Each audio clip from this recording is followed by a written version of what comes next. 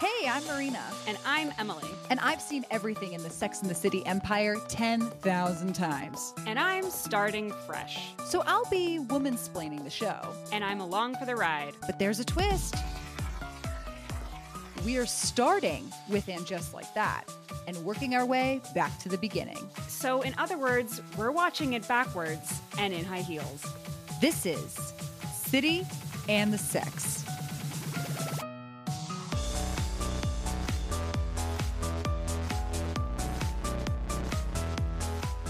Stop on down to And Just Like That Season 1, Episode 3. I don't know what this voice is, but we were just talking about voices, and then I did that. We were talking about voice acting, and Marina's like, I'm going to come on as like a carnival barker. And instead I did whatever the hell that was.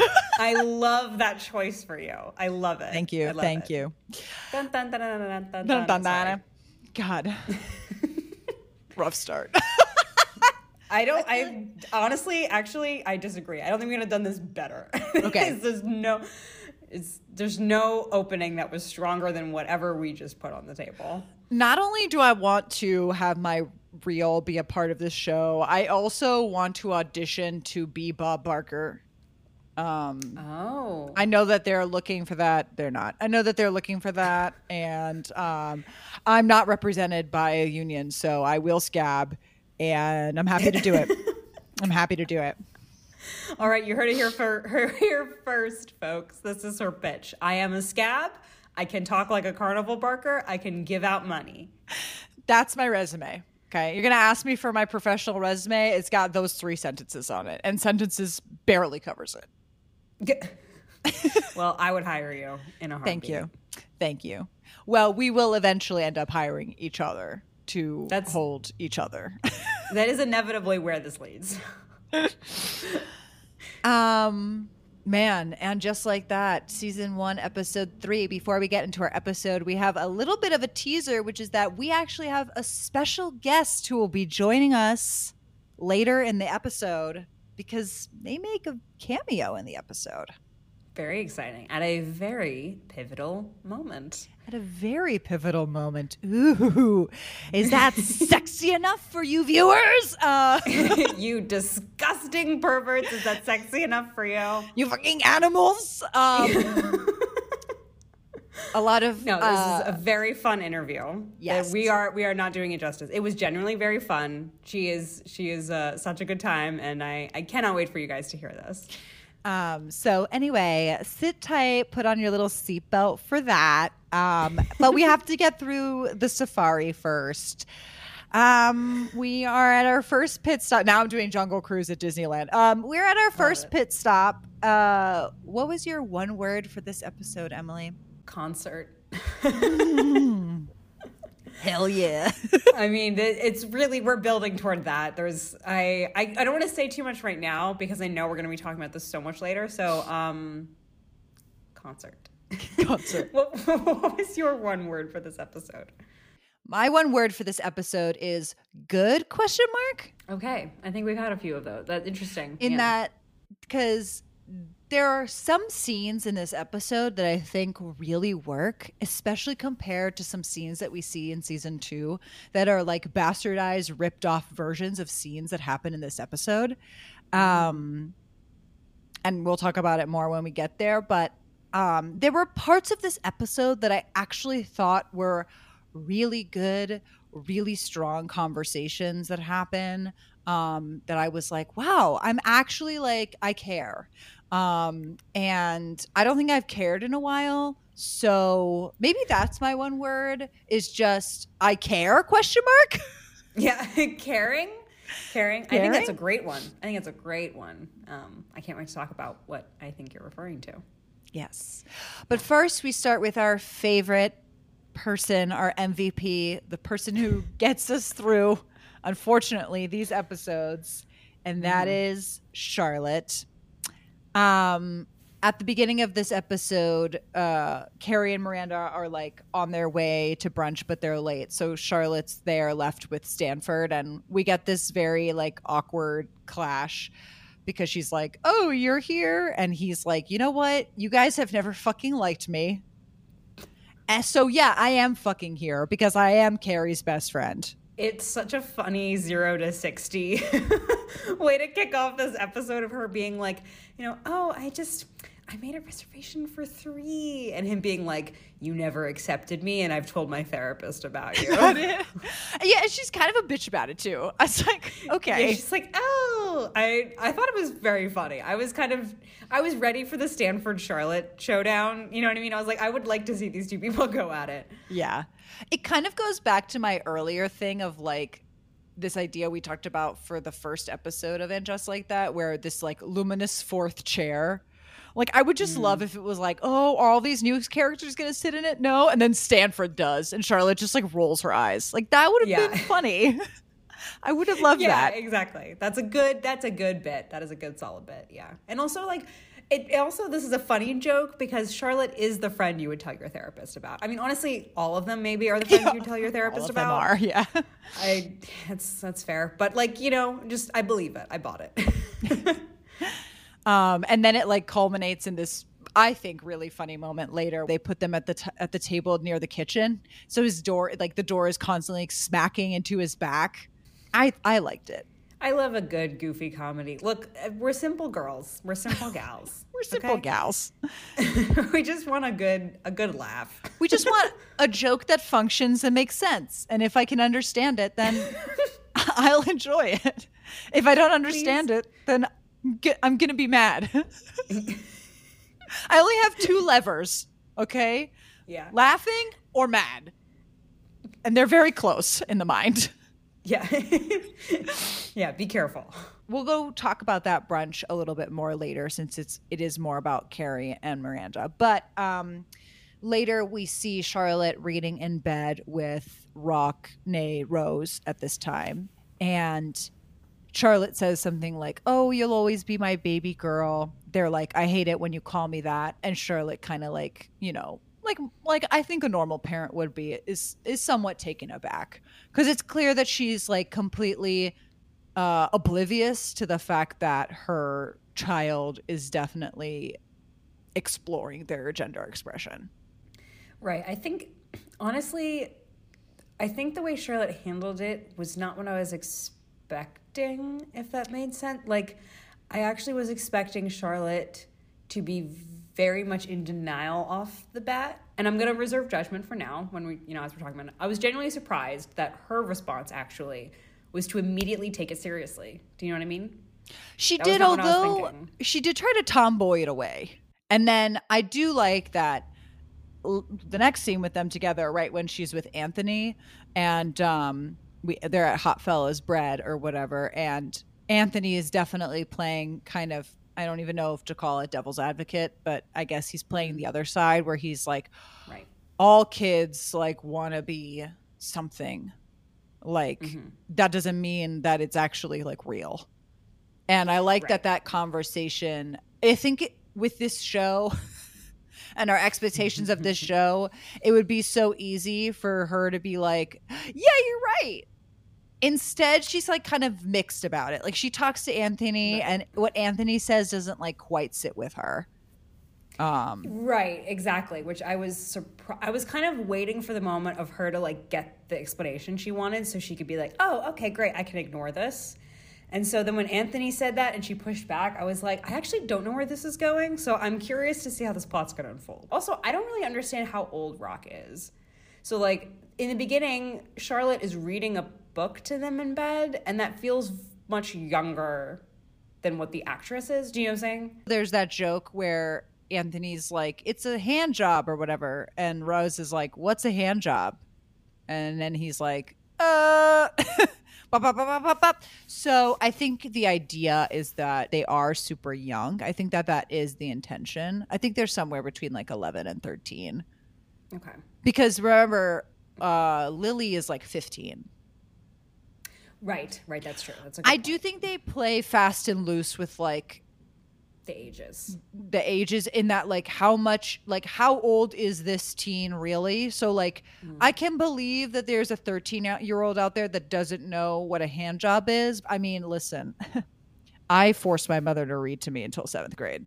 Okay, I respect.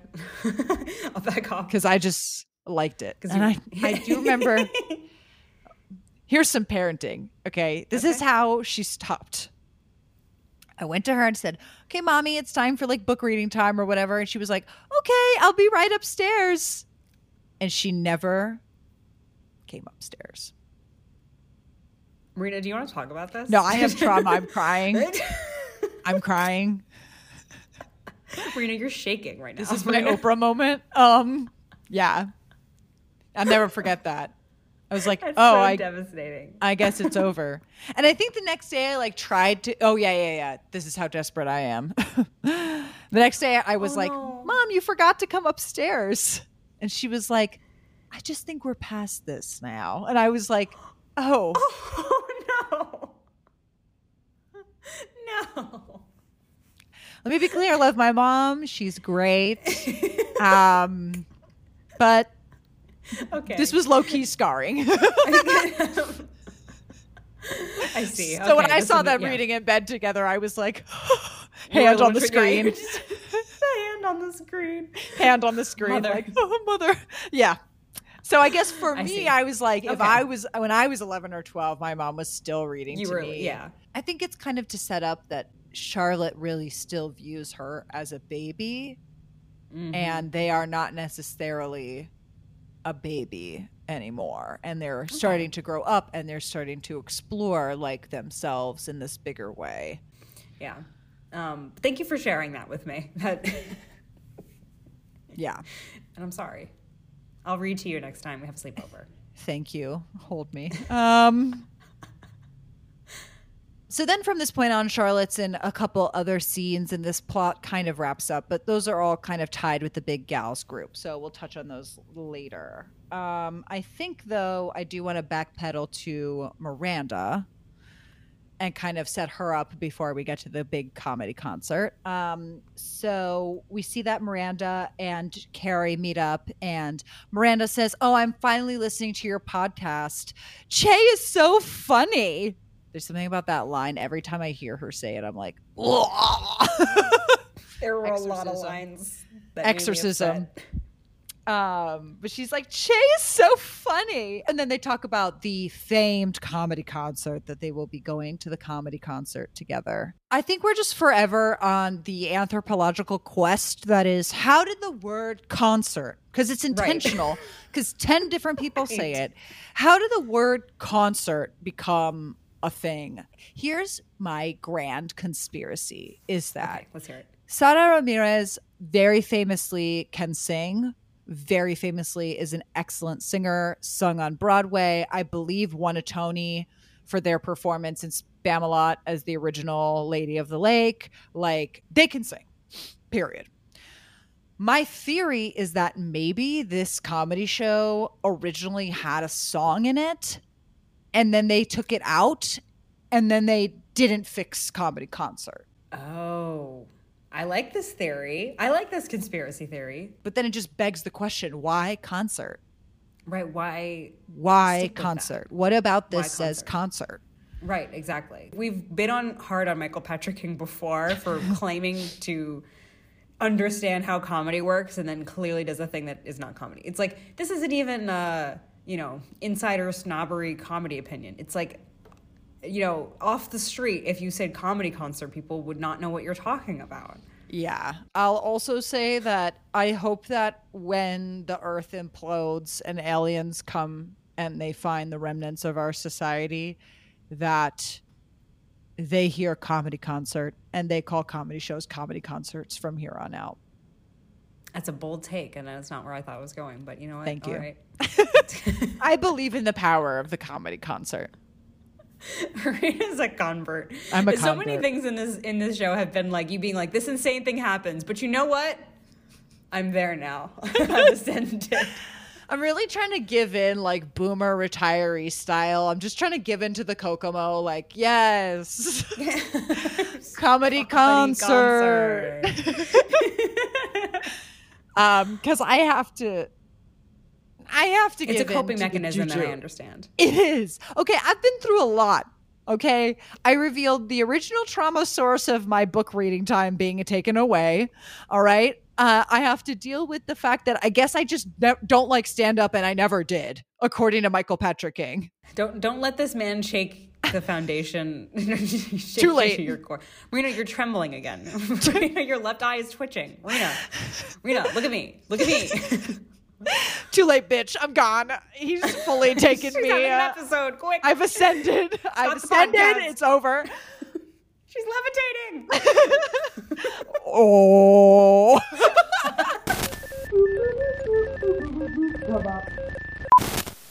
I'm back. I'm back. All right. Back. Oh, God. So then we later see Miranda and Steve are together making sundaes. This is like a ritual we've seen a couple times now. And Steve finally wakes up, and is like, should we parent our son and not have that girlfriend sleep over all the time, since she just lives here and they just fuck all the time? And then Miranda absolutely shuts him down. I forgot exactly what she says, but she's just like, well, like, it's too late now to, like, whatever, stop the train, something like that. And I'm like, oh, what? You could have stood together as a unit and been like, get out. And then the girl insults her to her face. She's like, oh, yeah, yogurt is like better for aging bones. It's shocking. This is the first that we've heard from this girl. Excuse me. This is actually not the first we've heard from this girl. We've heard a lot of shouting and sexual moaning from this girl. Yes. This is the first like line of dialogue that we've heard from her, at least like shared with someone in Upright, right? And it's like shocking. I mean, it's continuing with the theme of like young people are awful in this show. My theory is, as we know, Brady breaks up with this girl in season 2. Or actually, this girl dumps Brady, which is even more depressing. And I think because she wasn't there, that's why they secretly made Lily the worst character on the show in season 2. Oh, you mean it transplanted into a different character? Yes, they're like the evil spirit of this person. Yes. They closed her character, and out the evil spirit came, and it went into that 36-year-old woman who plays Lily. Also, great point before we move on that you just made me realize is that Brady is going to date Lily in the second season. So this is his type. Yes. Is insane, incredibly rude person who is also slightly psychopathic. I think I've used that word too much on this podcast. I need to start like getting a tip jar here of like unhinged, psychopath, and there's definitely one other word that we use all the time, but I can't remember. And for me, it's saying I hate it. Those are our 4. we'll get. We should get that T-shirt. We should get the the T-shirt that's like, for some reason, these are the only characters in my mind right now. Like Mufasa and Simba and Nala and Timon and Pumbaa. In that writing. That's the one you thought of. I'm sorry. I don't know why Mufasa was like the first movie character that came to my mind, but that should be our shirt. Should just be like unhinged and psychopathic and I hate it. Yeah, exactly. That's our merch. It's just all of this. We'll have this list. Yeah. Our merch store is like 40 shirts long. Yeah. We do have one kind of final scene that's like, again, Miranda and Steve picking their Netflix movie or whatever. We like have a lot of these scenes. I feel like they show us of this like ice cream ritual. I feel like they're trying to tell us that it's bad. Because it's like, look at their boring lives. They're just picking a Netflix movie and eating ice cream. And every time I watch it, I'm like, but that's what I want. It makes me a little sad. I understand. It's exactly this, where I understand for plot reasons what they're trying to do. And they're telling us it's a thing, but I'm seeing another. Do you know what I mean? Yeah, I'm like, it's like Miranda's telling us we're just roommates who like ice cream and watch TV or something like that. And if we didn't have Brady, what would we talk about? But that's not really what I'm seeing. I'm just seeing them hang out and eat ice cream. There's nothing actually that... I think maybe if they were doing something that didn't involve each other. Yes. Like, Steve is always watching TV. She's always reading. And yeah, they maybe share ice cream, but they like don't talk about it. They just like are doing separate activities. I think that might have sold this more. I totally agree. Yeah, because she we'll touch on it more in a second too. But when she has a scene with Charlotte where she's like, yeah, we haven't had sex in years, which is like, first of all, jarring. I feel like I needed a scene where like she didn't even realize he was home. Yes, exactly. And he was like, I've been here for like 3 hours. Right. It's like, exactly. Or like they get into bed and one of them makes a motion. Maybe she like tries to make a motion towards him and he rebuffs it. Like, I don't know, just something.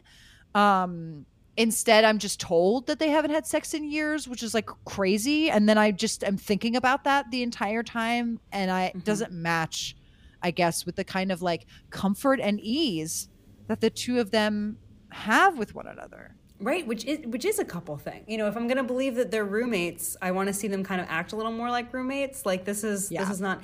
It feels like Miranda's standard for what a couple should be is just solely romantic or sexual things in this moment, right? Because it's like I actually haven't seen you guys not act like a couple yet. So I know where this is going, you know, so I know that they're telling me that this is the situation because I know where we have to go, but it's hard to watch because I know what's going to happen to Steve, and it's hard to watch when what I see is not what's being described to me. As we've talked about before, like many people feel the Che-Miranda relationship is a slap in the face to Steve.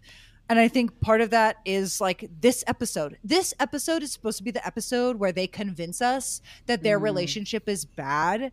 And I might concede that maybe it's like boring, but it doesn't look bad. And I certainly don't see that Miranda's suffering. I don't ever get like a sigh or a rolled eye or like we're gonna watch another Netflix movie. She's like excited to pick a movie. She's like, oh, did we finish the Danish show? Like she's like into it.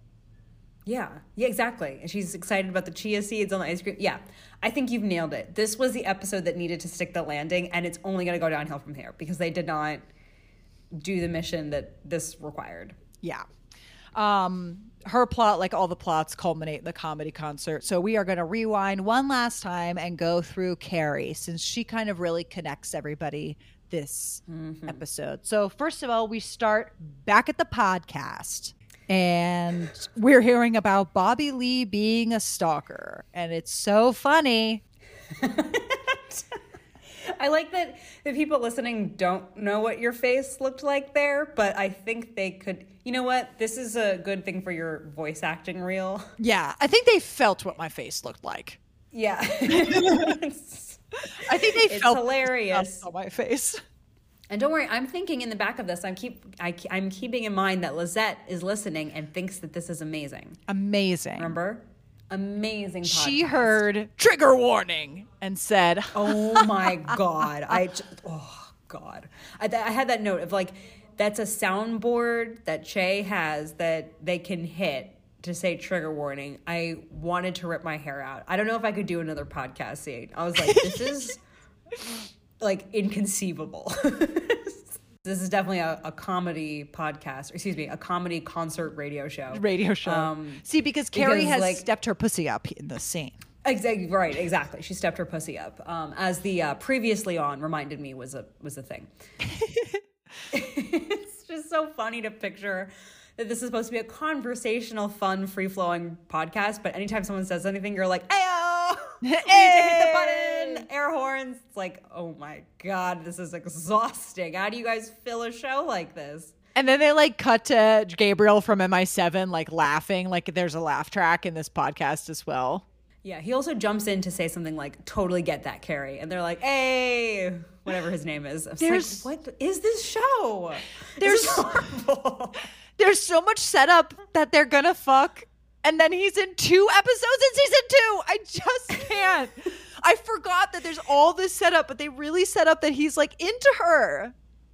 Yeah, they do. They do. It's only because like now I know that he's going to be there. It's like, wow, this really was set up as a slow burn. I think they really intended for him to be like the next, he was going to fill the void after Big. You know what I mean? Fill my void. Hey, trigger warning. Woke moment.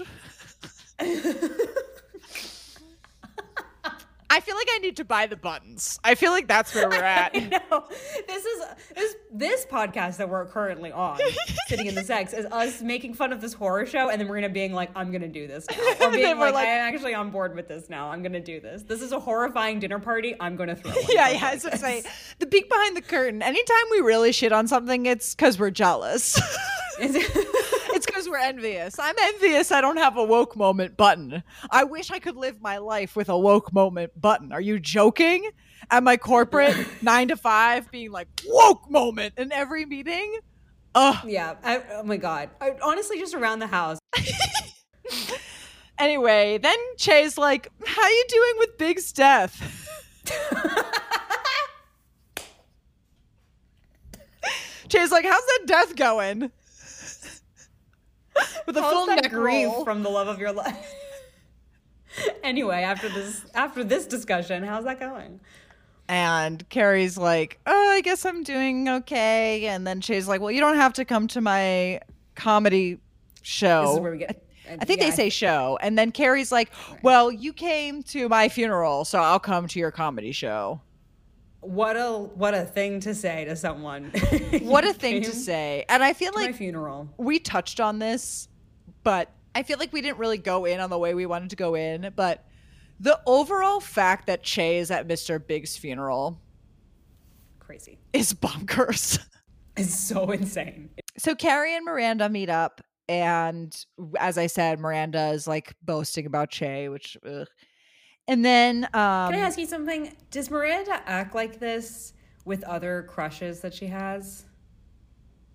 Like, is this just kind of how she responds to crushes? I feel like if I was in the room right now with Michael Patrick King and I had to interview him, I feel like I would say, like, did you make her reaction so strong and so crazy because she hasn't ever felt romance like this? Which is something I could argue, frankly speaking, given her other relationships on the show. But I'm giving a lot of grace with that interpretation because they really change her character a lot. It's like, not only is she experiencing, like, guess love in a different way for the first time, but I've, like, never seen her like this. So I'm like, it reads as a complete lobotomy in terms of, like, I don't know that this is her character. Okay, yeah. So I'm mixed. My answer is that I'm mixed. I was curious. I'm trying hard to help out MPK here. We all are. We have to hold him through this. No. So then we get to the reading of Big's will. Then Gloria is there, the secretary who I mentioned is not in the original show. So now I'm just like confused. I kept being like, why is she there? I guess because she's Big's secretary, but like, I also don't know who the hell she is. So I could have watched this scene without her there, and I would have never been like, oh, you know who belongs in this scene? Gloria, Big's secretary.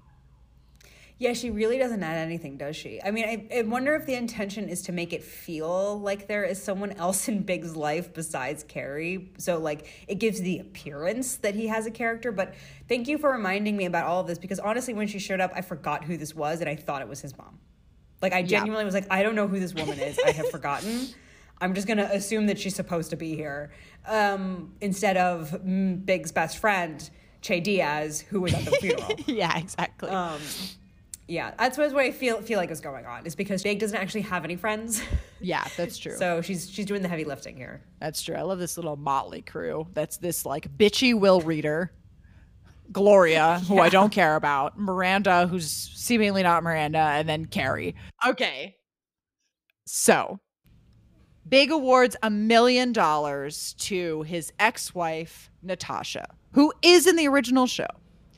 And I am going to do my best to not tell you what happens in the original show. I mean, you can obviously ascertain. I can figure out. I have context clues. You have some context clues, but you don't know the extent of the way that it played out. So I will not reveal that. Okay. But you have some context clues that was an ex-wife and Carrie got in the middle, and then he ended up with Carrie. So you can probably draw the lines there about what happened.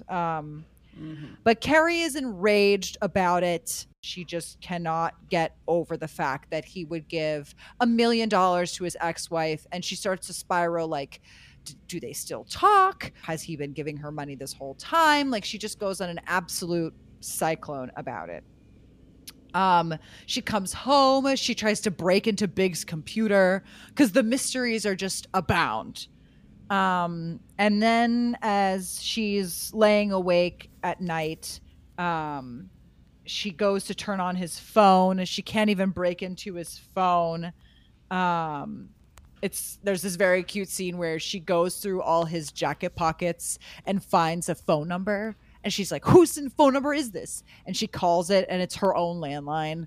And then she goes through his wallet, and she finds in his wallet a folded up photo of a dog named Gogi. So now she's questioning, did she even know this man? Because all these years, she never knew that he had a dog named Gogi, let alone a dog that was so important that he had a picture of it folded up in his wallet. So she has a full-blown meltdown about it and decides, you know what, I'm going to call Natasha. Like, I need to talk to Natasha. She goes to DM Natasha, and Natasha blocks her in this scene. Yes. And Miranda's like, you have to stop. I wanted to say, I want to shout out Miranda in this because we've talked so much about Miranda, like, not being in character and people not being good friends with each other. I want to shout out moments when they are good friends for each other and highlight them. And this was one of them, Miranda being on the phone with Carrie. I loved the sequence, the kind of comedic sequence of Miranda progressing from Carrie, like, don't worry about it. Why don't you sleep on it and we can talk about texting her tomorrow? Oh, you've already texted her? Okay, you're freaking out? Don't worry. She'll respond with compassion. It is what it is. Oh, she blocked you? What a bitch. You know, it's like she's like always ready with the response for whatever the situation is happening, you know, of like, when you ask your friend about the risky text, oh no, I sent it, now I'm freaking out. Oh my God, look at what the response was. It's like, it's so funny that Miranda is like pivoting every single second. And it made me really appreciate Miranda in this moment, as the friend to Carrie's, meltdown, should we call it? Yeah. I feel like this whole plot, starting from when we learn of this will business to the culmination of this will business, not only is like obviously the best part of this episode, and that's completely putting the comedy concert on the cutting room floor. It's one of the better, I think, overall episodes that I've seen so far in my rewatch. In that, like, I think it's just finally we have some like real tension. Like, Big leaving his ex-wife $1 million is like actual, real, plausible tension that I care about. That's not just like something stupid that made somebody mad. And well said. Because of that, then I think that's why we get these like delightful scenes, because they're like reacting, you know, it's easier to be relatable to something we would all relate to. Then we get, I think, again, one of the best scenes here. I think one of the best scenes that highlights their friendship, which is Miranda, Carrie, and Charlotte go to stalk Natasha at her job. So they're all like packed in the SUV, and Carrie's completely spiraling. And then we see Natasha come out of the cab, just like hair blowing, all like, you know, just like she was a gorgeous woman in the show. She continues to be a gorgeous woman. I love top moment here when Charlotte's like, she's wearing flats. And Miranda's like, that's literally the only negative thing that you can say. It's so good. So then Carrie's like, that's it, I'm going in. And she busts in. And I love that she goes, because Natasha works in fashion. And so I love that she goes to this like lobby, and it's this like stark modern art lobby. And it's just like a big, because it's a cashmere company, it's a big, huge, long mural of like a field and like one sheep. And it's like Carrie standing in front of this mural. And like, I don't know, I was like, I think one of the only moments thus far in this show where just the visual made me laugh. That's an excellent point. Like, they didn't say any joke. It was just graceful. Like, she's there. The sheep is there. It's the two of them. Yeah, exactly. No notes. No notes.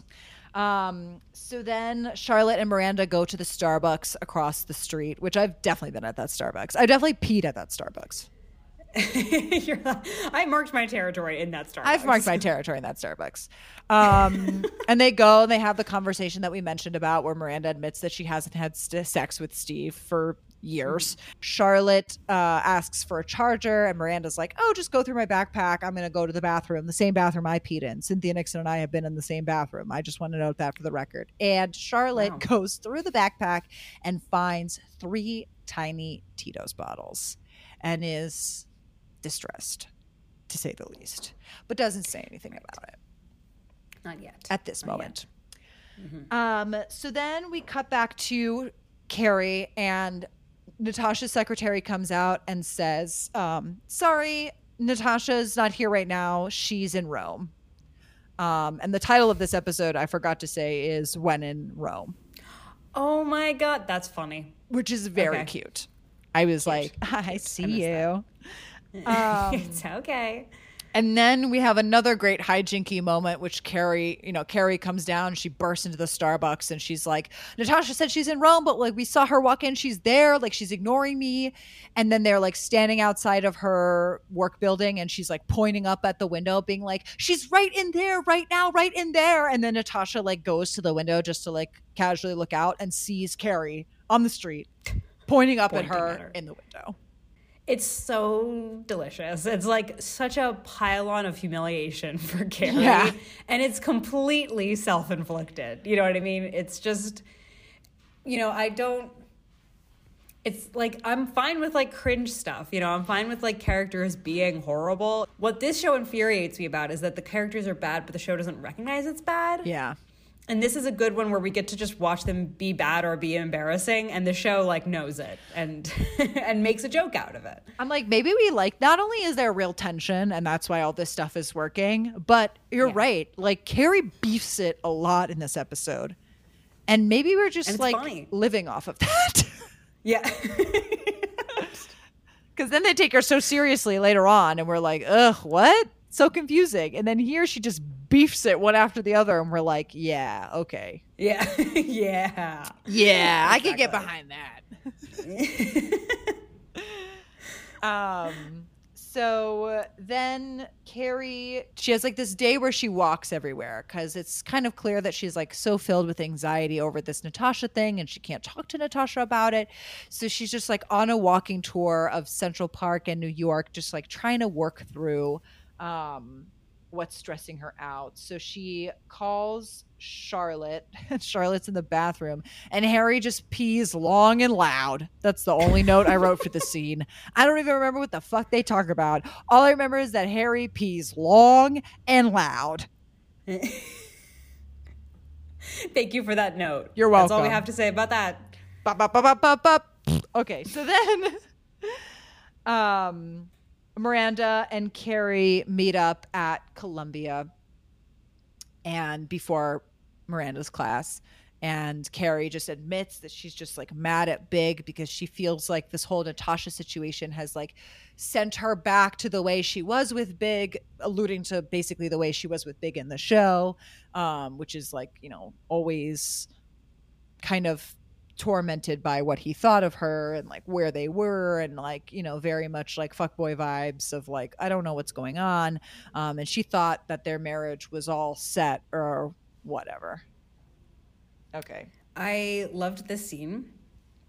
And I loved this plot, not just because of the fun hijinks, but it's like, I think that this is the first time where I've watched something and be like, oh, this is actually a really good representation of something. This is Carrie acting like an actual person and then the world responding in kind. So like what I mean by that was way too eloquent to describe this fucking show. Bum, bum, bum, bum, like, bum, bum, bum. Cut that shit. Pretentious. Okay. What I meant to say is like what I really liked about this is that I find it entirely believable that Carrie is the person who, was really just wants to win.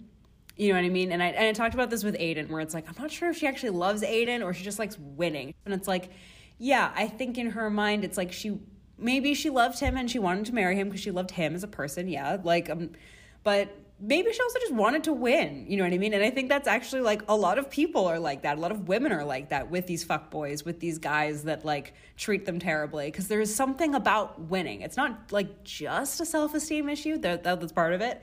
I think there's also something about like this person has rejected me in some way, and now I need to prove to him and myself and the world that I'm actually on top, and I need to like get him. And, you know, and then that's the fixation starts. It's like that type. I see that like with Carrie in this episode, and it feels so real and believable of like, this is where it leads, guys. Like, she got him, right? She got the marriage. She got him to the altar. She like had the happy marriage, quote unquote. And she still doesn't trust him. You know what I mean? You don't find peace with these people. Even if you can get them to the altar and sign the paper or whatever. Like she says in the scene, I'm mad that he's like spoiled the good years we've had because it sent me back. And it's like, yeah, actually, that's kind of like the good years are the temporary part. Like the actual permanent stasis that you have with this guy is not being sure about him, yourself, where you stand. Like, that's actually the default. So I actually really liked seeing that and thought this scene was great. I thought she says it, like nails it when she identifies the problem of like, he's kind of sent me back. Yeah. You know? I 100% agree. And this was one of the scenes that I was referencing when I was talking about my one word earlier, where this is a very similar scene to Is Big a Big Mistake, where it's like rethinking this relationship now that the person is gone. But this scene in this episode achieves it so much better because they actually like hash it out. Like, or like she actually like takes us through into her interior process and we feel it. Especially having been a person who has been with her and have been with Big the entire time. Whereas Big is a big mistake is a cool thing that's said and then just dropped. And we never get the kind of internal turmoil explained like we get in this scene. Because Big is a big mistake is like a slightly different issue because it's basically like, oh, well, should I have picked Aiden over Big? But they both kind of get at the same thing, which is like when that person is no longer there, not because they didn't pick you, but because they're literally dead, how does that change your view on them and your relationship? And so I was kind of stunned to watch this scene again because I was like, they can do it. They can do it. Yeah. Evidence that they can do it. Evidence that they can make funny things. Evidence that they can make poignant conversations. I think that's a great comparison. I hadn't even thought of that. I think that's great. I like that is exactly the parallel, and I think you've nailed what worked here that doesn't work there. Is we don't really get to see it. I love this. I love the scene, and our prayers are with this scene. So then Carrie calls Charlotte while Charlotte's taking her dog out for a dump, which is so random, but very cute. Yeah. I guess it's like, well, we don't know what to give to Charlotte, so she's going to be taking her dog out. Yeah, literally. And we see like the differences between Miranda and Charlotte, I guess, where Miranda just kind of like is supportive and says the right thing. And Charlotte's just like trying to be the cheerleader. And Carrie's like, I don't want a cheerleader right now. And she then decides to walk into a cafe to get a drink and because she has to pee, because pee is a universal thing in this episode. And as she goes to pee, she opens the door, Natasha peeing. Natasha screams, she screams. Then she closes the door in like a hurried mess. And because she closes it in a hurried mess, she pours the hot liquid all over her hands. But she's finally trapped her like a damn little snake. And so then Natasha comes out of the bathroom and they finally have a big talk. At first they do some little kind of small talk. We learn that Natasha actually has 2 sons and one of them has like low blood sugar or something, because she has to explain why she has a Ziploc bag of crackers in her purse because like I guess women are allowed to have that, whatever. And she makes it. I'm sorry, women are not allowed to like burrow and find nutrition and hide it in our bags. Excuse me. This is hunter-gatherer like behavior. I just love when she took out the little bag of crackers in a Ziploc and I thought nothing of it. And then the show went to such care to be like, this beautiful woman would never eat these crackers. They are for an 8-year-old boy, however old he is. And you're like, oh, so I'm an 8-year-old boy. Got it. Oh, okay. And then Marina, offended in her Lion King shirt with a book left unread next to her bed, is like, oh, okay. So a woman can't have a little cracker? A little num-num. Real. A little num-num. I'm embarrassing. I'm embarrassing to myself. I'm embarrassing to my lineage. A little num-num. I didn't think that this episode would reveal this in me. No, we're getting somewhere. Yeah, but we're having I'm on the verge of a breakthrough. Yeah. Call my therapist. Let her know. Yeah. This is good. I'm going to write this down. We're going to pick this up at the next session. Thank you. Outro music. No. So, anyway, they talk, and long story short, Natasha rejects the money. She's like, I don't want any part of that. She reveals that they haven't talked since the day that they divorced. So Carrie, I guess, can sleep well at night, knowing that Big was truly her simp, as you put it, I believe. And they just Natasha gives, first of all, Natasha, I fucking love. I cannot wait to see her in this old show. And MVP. She's awesome. MVP. I think she gives Carrie validation that me, as my biased viewer who doesn't like Carrie, I'm like, Carrie doesn't deserve this kind of level of validation. And Carrie's relationship with Big certainly doesn't deserve this kind of validation. And Natasha is absolutely a bigger person than me, because I would not have taken pity on this person if she stole my husband. Oh, Emily. I can't wait till you see how this unfolded, and then you watch this scene and you think about this scene again, and you're like, oh my God, how did she not just commit arson and burn the whole store to the ground? Okay. Oh my God. That's the level that we're talking about here. I'm frightened. Now I'm the one shaking. I'm trembling. You're trembling. You're quaking. But yeah, bigger than me. I appreciate it. She gives the validation, and I get it. We have to wrap up a nice bow on this episode and move on. But yeah, just kudos to Natasha. I wouldn't have done that. I certainly wouldn't have said, I don't know why he married me when he was in love with you the whole time. I would never give her the satisfaction of that. Absolutely not. Yeah, I do think that they make Natasha overly nice in this scene, but this is my second scene of a repeat of, it really was like Aiden's wife in a way. I was thinking about that, yeah. Yeah, because Aiden's wife is not in the OG show. Natasha is in the OG show, obviously. So they do have scenes together that I am not going to spoil here. Okay. And I totally agree with you that this is a very Carrie-coded, Carrie-directed scene where Carrie got all her questions answered and Natasha has just been tormented again by this person who just cannot let her live her goddamn life in peace as the coolest, sickest person on this show. But at least I feel like they really talked it out in a way that was satisfactory to me, unlike Aiden's wife, which was just so like a rock skimping on the top of a river. It's just like, boing, pop out. You want a croissant? And it's like, yeah, yes, you know, pop out. I'd rather take this kind of pandery scene, I guess, that I feel is like real. And I can feel their emotion in this scene. I can feel how angry Natasha is to see her, and like how it's, you know, for both of them, it's so uncomfortable, and like I can really feel it that I don't get later on in that scene. Granted, the ex-wife has never been on the show, but even more of a reason to explore that conversation that they just, again, ditch for time. I agree. I think that's a very astute point. I'm on board. You've convinced me.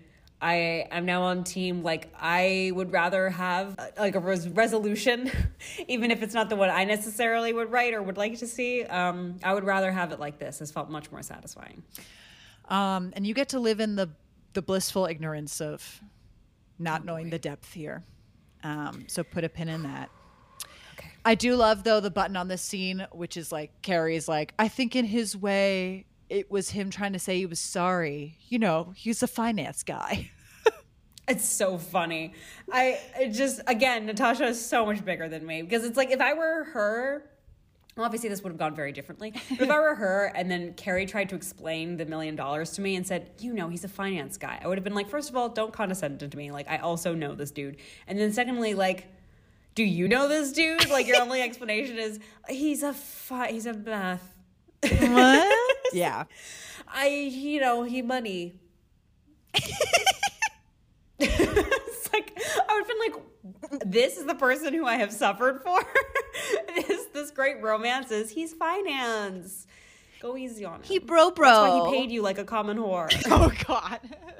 That's why he left the money on your nightstand. So finance.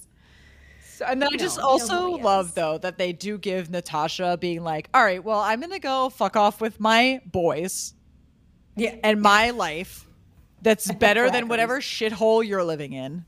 Yeah, she's like, we're not following each other on Instagram. We're not going to talk to each other. Goodbye. This is another rap on Big, who once again has yet to make any sort of impression on me other than just like he's a fuckboy. Like, I know nothing about him except for his only close relative is like his secretary who we just met, and he's like finance guy. You know what I mean? Like, I just know nothing about this person. I feel like it just goes to what we always say about this show in general, which is that they don't know what they're doing, and that like this show should have just been about being like, you know what? Once and for all, Big does suck. Just like lean in. Instead, they don't. Instead, they're like, no, but they're too nostalgic about it. They're too precious about it. I know, and I hate it. That's my one I hated of the episode. Okay. So then we get to the comedy concert. If you just dropped someone into this scene with no build-up, no context, whatever, you would not in a million years guess comedy show. You certainly in a million years wouldn't guess comedy concert. But it is incredibly strange how they start with like kind of bad, cheap jokes and then veer into just no jokes and just like rallying cry. You know, very, I don't know, with the energy and delivery of you get a car, everybody gets a car. So much has been written about this comedy concert also that I'm going to have a hard time finding things to say. Charlotte does have the nice moment where she calls her kid and is like, just so you know, I love you, after all of this confusion and, you know, Rock saying that they don't, you know, Charlotte was like, I just want to call my kid and let them know that no matter what change happens, etc. It's like, I want them to love them. That's sweet. Yes. That's nice to see. Yes. And then she's like, I just wish nothing else that happened in this happened. But we do get one way to have a new way to look at this comedy concert, which is our special guest. So we'll get to that right now. Okay, well, I want to welcome to your ears a very special guest, our first special guest on the podcast. Let me just say, she is an actor, writer, and comedian here in New York City. You may have seen her doing comedy on stages. You may have also seen her on her television doing a Cheeto commercial with none other than Drew Barrymore. Excuse me, little round of applause. We'll insert that. Please welcome Erica Diederich. Thank you for having me. I didn't realize I was the first guest. You are our first guest. Yes. Congratulations. Yes. You will be getting a prize that Marina will absolutely be sending you. There's no way it's better than the little elephant I got. I'm literally looking at it. The little elephant sculpture from the America's Next Top Glow Up Runway project. You can say the night. I mean, you can name drop that on this podcast. Marina. You can cross promote. Is it plug time? Well, no. Yes, that little elephant guy is by far one of the most beautiful prizes we've ever had. You graciously are on our podcast today because you are in the episode. It's, of course, Che's comedy concert. And the scene that you are most heavily featured in is the after party where Che and Miranda, they kind of get together for the first time. That was, I knew enough about the show at that point to be like, oh, damn, something's going down. I was going to ask. That is what I would love to know. Yeah. Yeah. Marina, I think, is going to ask the question. Yeah. To pull back the curtain first. Just so what is your relationship to this media empire conglomerate? To Sex in the City. Yeah. It was never on growing up. I had no idea. Like, I kind of knew of it, but I was like, it's an older person show. And then I remember when like the movies came out, everyone like lost their shit. It was on TV. This was before streaming. And I watched it and I was like, do they do anything? Do they just like party and like dress, like how do they make money? And I wanted to say that like that entire explanation makes me feel so seen, because you've just described my exact experience with this, which was like, do they do anything? How do they make money? Okay, I'm getting references now. Like that progression is exactly my journey. So thank you for that. I also will say that I think I became more familiar with it after I had like moved to the city and like become an adult. And that I think added to the anger, because I was like, this is not at all. No, this is not, unless you're like a trust fund baby. So how did you get this gig? Like, where were you in your life when this came to you? So it was the summer of 2021. So it was kind of when things were really starting to pop off and like film again. It was one of those like, you had to get a bazillion COVID tests beforehand and masks on set, and we all had to like stuff them in our shirts when cameras started rolling if we didn't have like pockets. And I am part of an online database, Grant Wilfrey casting, I want to say. And they just reached out because they were looking for like a shit ton of LGBTQ people for multiple scenes in that first season. Because obviously you guys are aware that they were very like woke. Yeah, that's the exact way I would describe that season, is a scared, tentative woke. Yeah, after a very pregnant pause. Yeah. Air quotes, just to really like.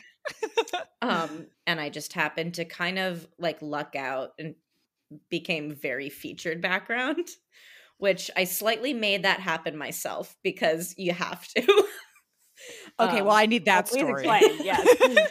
So like as you guys probably know, when it comes to like background stuff, there's not nearly as many people there as you think because they keep moving you around. So it just looks fuller. And so like I had this path where I was like coming down the stairs, like right where Cynthia Nixon was coming, and she made her way to Che. And then they were like, just like find a spot over here. And I saw where Cynthia Nixon was standing, and I like positioned myself, and I saw where the camera was, and I was like, and nobody stopped me. And I was like, I'm gonna be in this unless they cut this scene. Yeah. I love that. So were you only in that restaurant scene, or were you also at the famed comedy concert? I was at the comedy concert. We all were. Oh my God. But I have to know what that was like. I need to know descriptors. What the vibe was in the room. What did anyone know what was happening? What is the cue when people are like, give a big laugh, that joke just happened. Yeah. Like, I need to know what was going down. So you can't really see me in that one because I was like kind of just on the edge. But that took almost a full like 10 hours. Wow. And I remember in the a tight 10. Tight 10.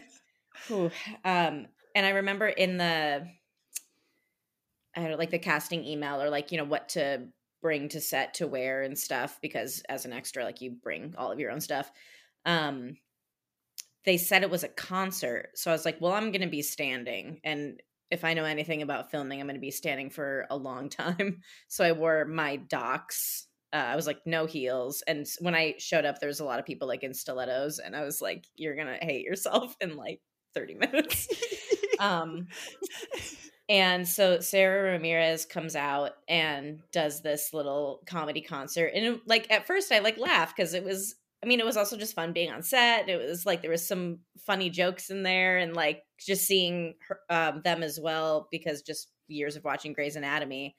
And it was exciting. And then by like the fifth time, I was like, okay, And then by like the 25th time, I was like, ha. Oh my God. And they did it so many times. Did you bond with anybody while you were there? Specifically, I wanted to ask you about the person that you seem to be like talking to behind Cynthia Nixon. I need to know like that person's social security number. There was a few people that I actually had seen before. This is when I actually got to kind of know some people that were in like the background community, I guess we'll call it. Some of which I actually ended up working with on Bros like a few months later. But this in particular person, it was like their first time on a set ever. And our entire conversation was them like, I have such a headache. I'm so dehydrated. Oh I'm my like, it's just like, yeah, you know, but they were, I genuinely was kind of concerned. Like they seemed very much in pain. And which, I mean, non-union background work is something. We were also all in the scene. I don't remember if it was before or after, like where they're leaving. The concert? Yeah, like they're leaving the concert and they like go around to the little club. Mm-hmm. We were also, all of us were also there. And it was that scene, I want to say we were filming at like 2 a.m. in the middle of July in like 95-degree New York summer heat.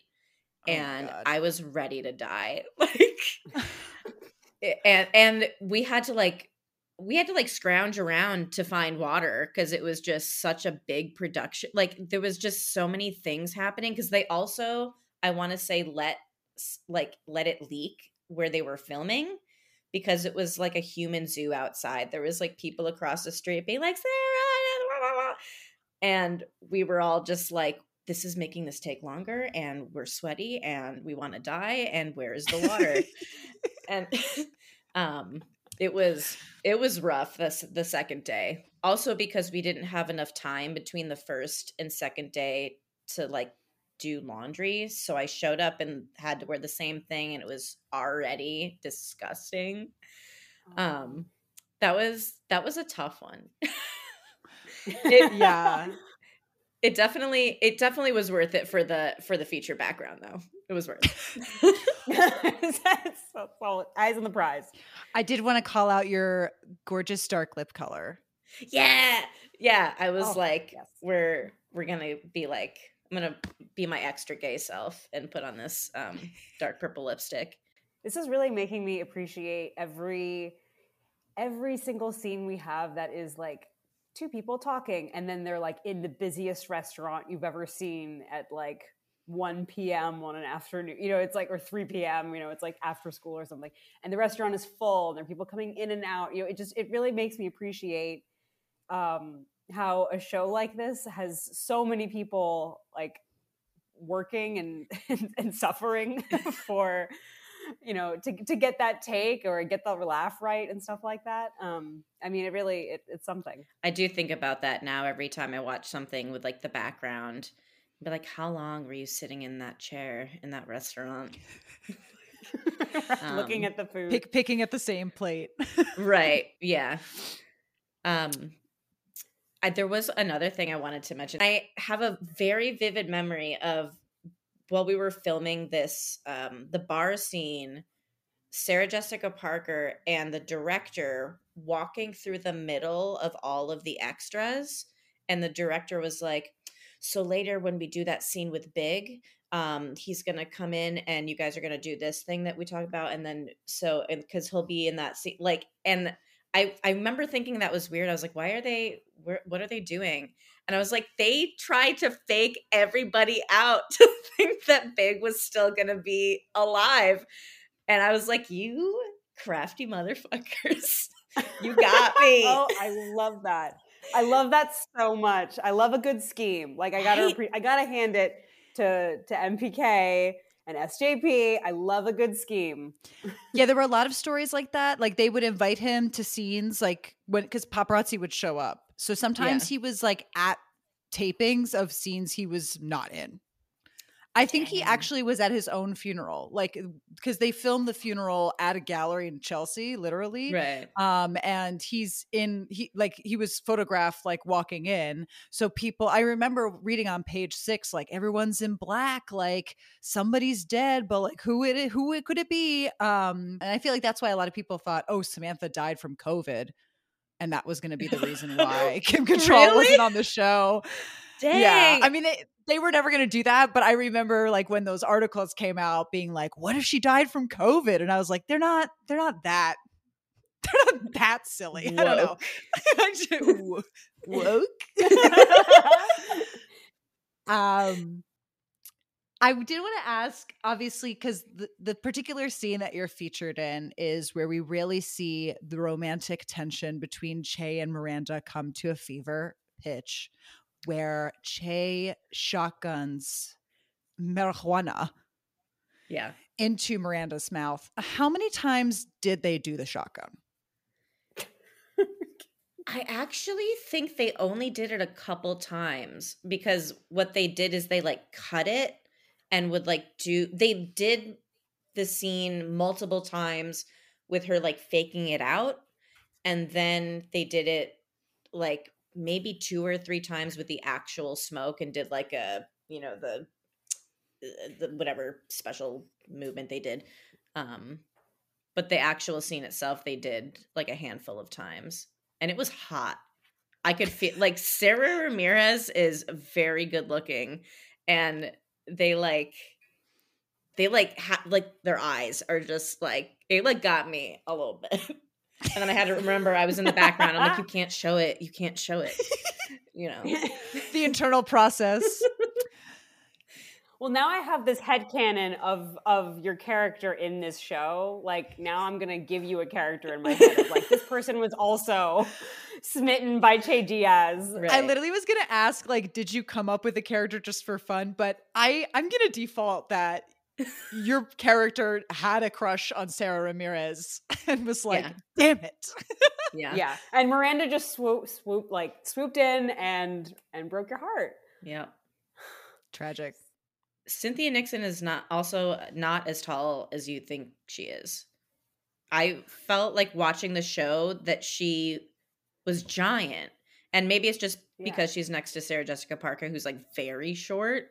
But I remember seeing her on set and being like, oh, you're like average. You're like average height for a woman, like 5'5", 5'6", or something like that. Really? Yeah, because she seems like super tall, and they're also always like elongating her, like they're putting her in long pants and stuff. Right. So how short is Sarah Jessica Parker? She was really short.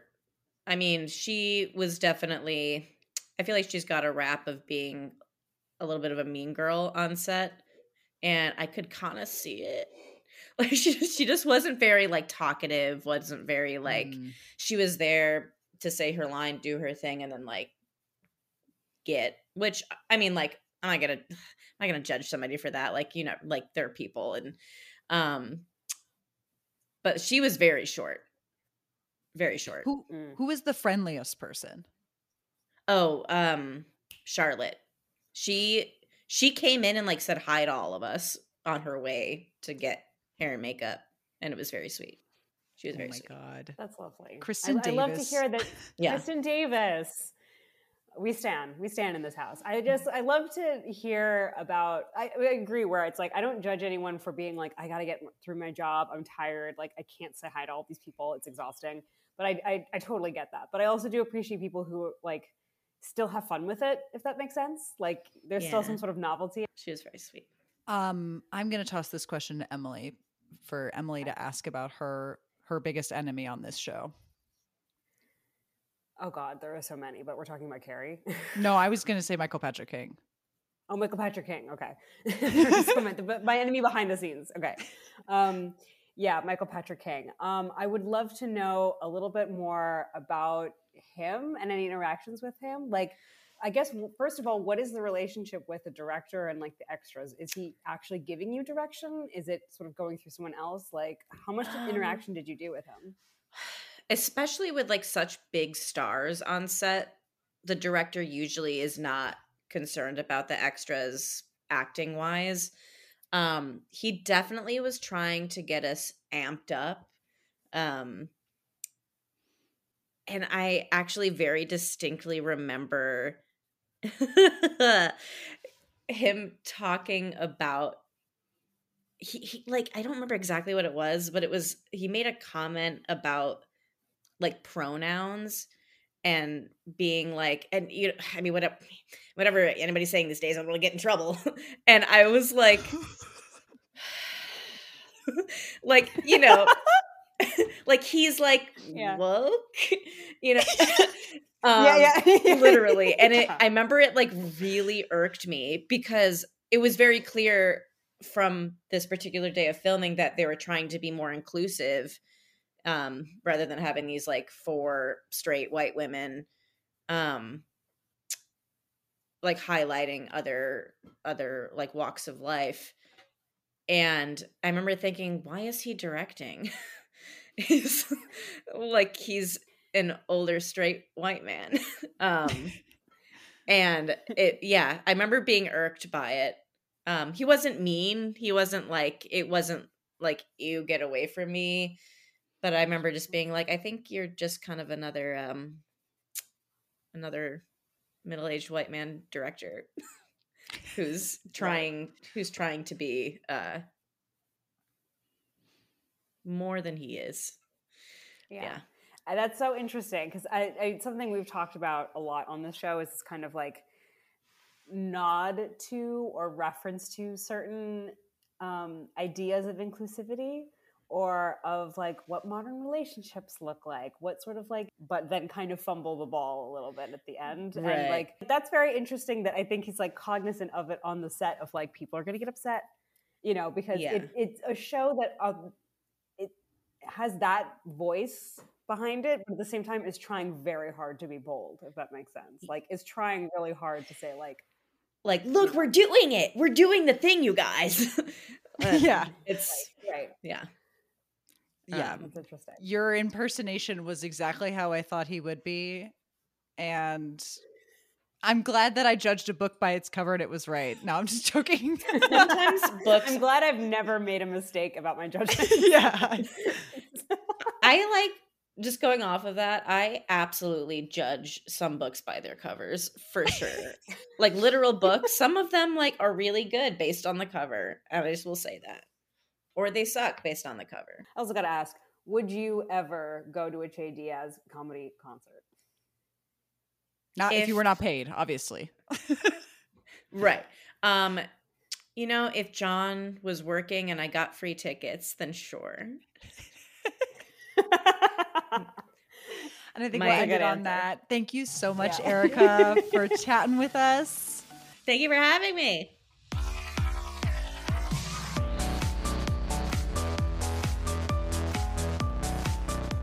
So to wrap up the episode, we end on a sobering note, which is that while Miranda is getting shotgunned at the bar, Carrie and Charlotte are together in the car. That rhymed. And Charlotte brings up that Miranda has a drinking problem. And much like you said, Carrie really tries to blow it off. Like, are we all drinking? Ha ha ha. And Charlotte's like, no, 3 Tito's bottles is weird. And we kind of end on that note. And then Carrie shows up at her, apartment that she once shared with Big. And then she doesn't want to go in. So she continues to walk, and she walks all the way back to her OG classic Sex and the City apartment.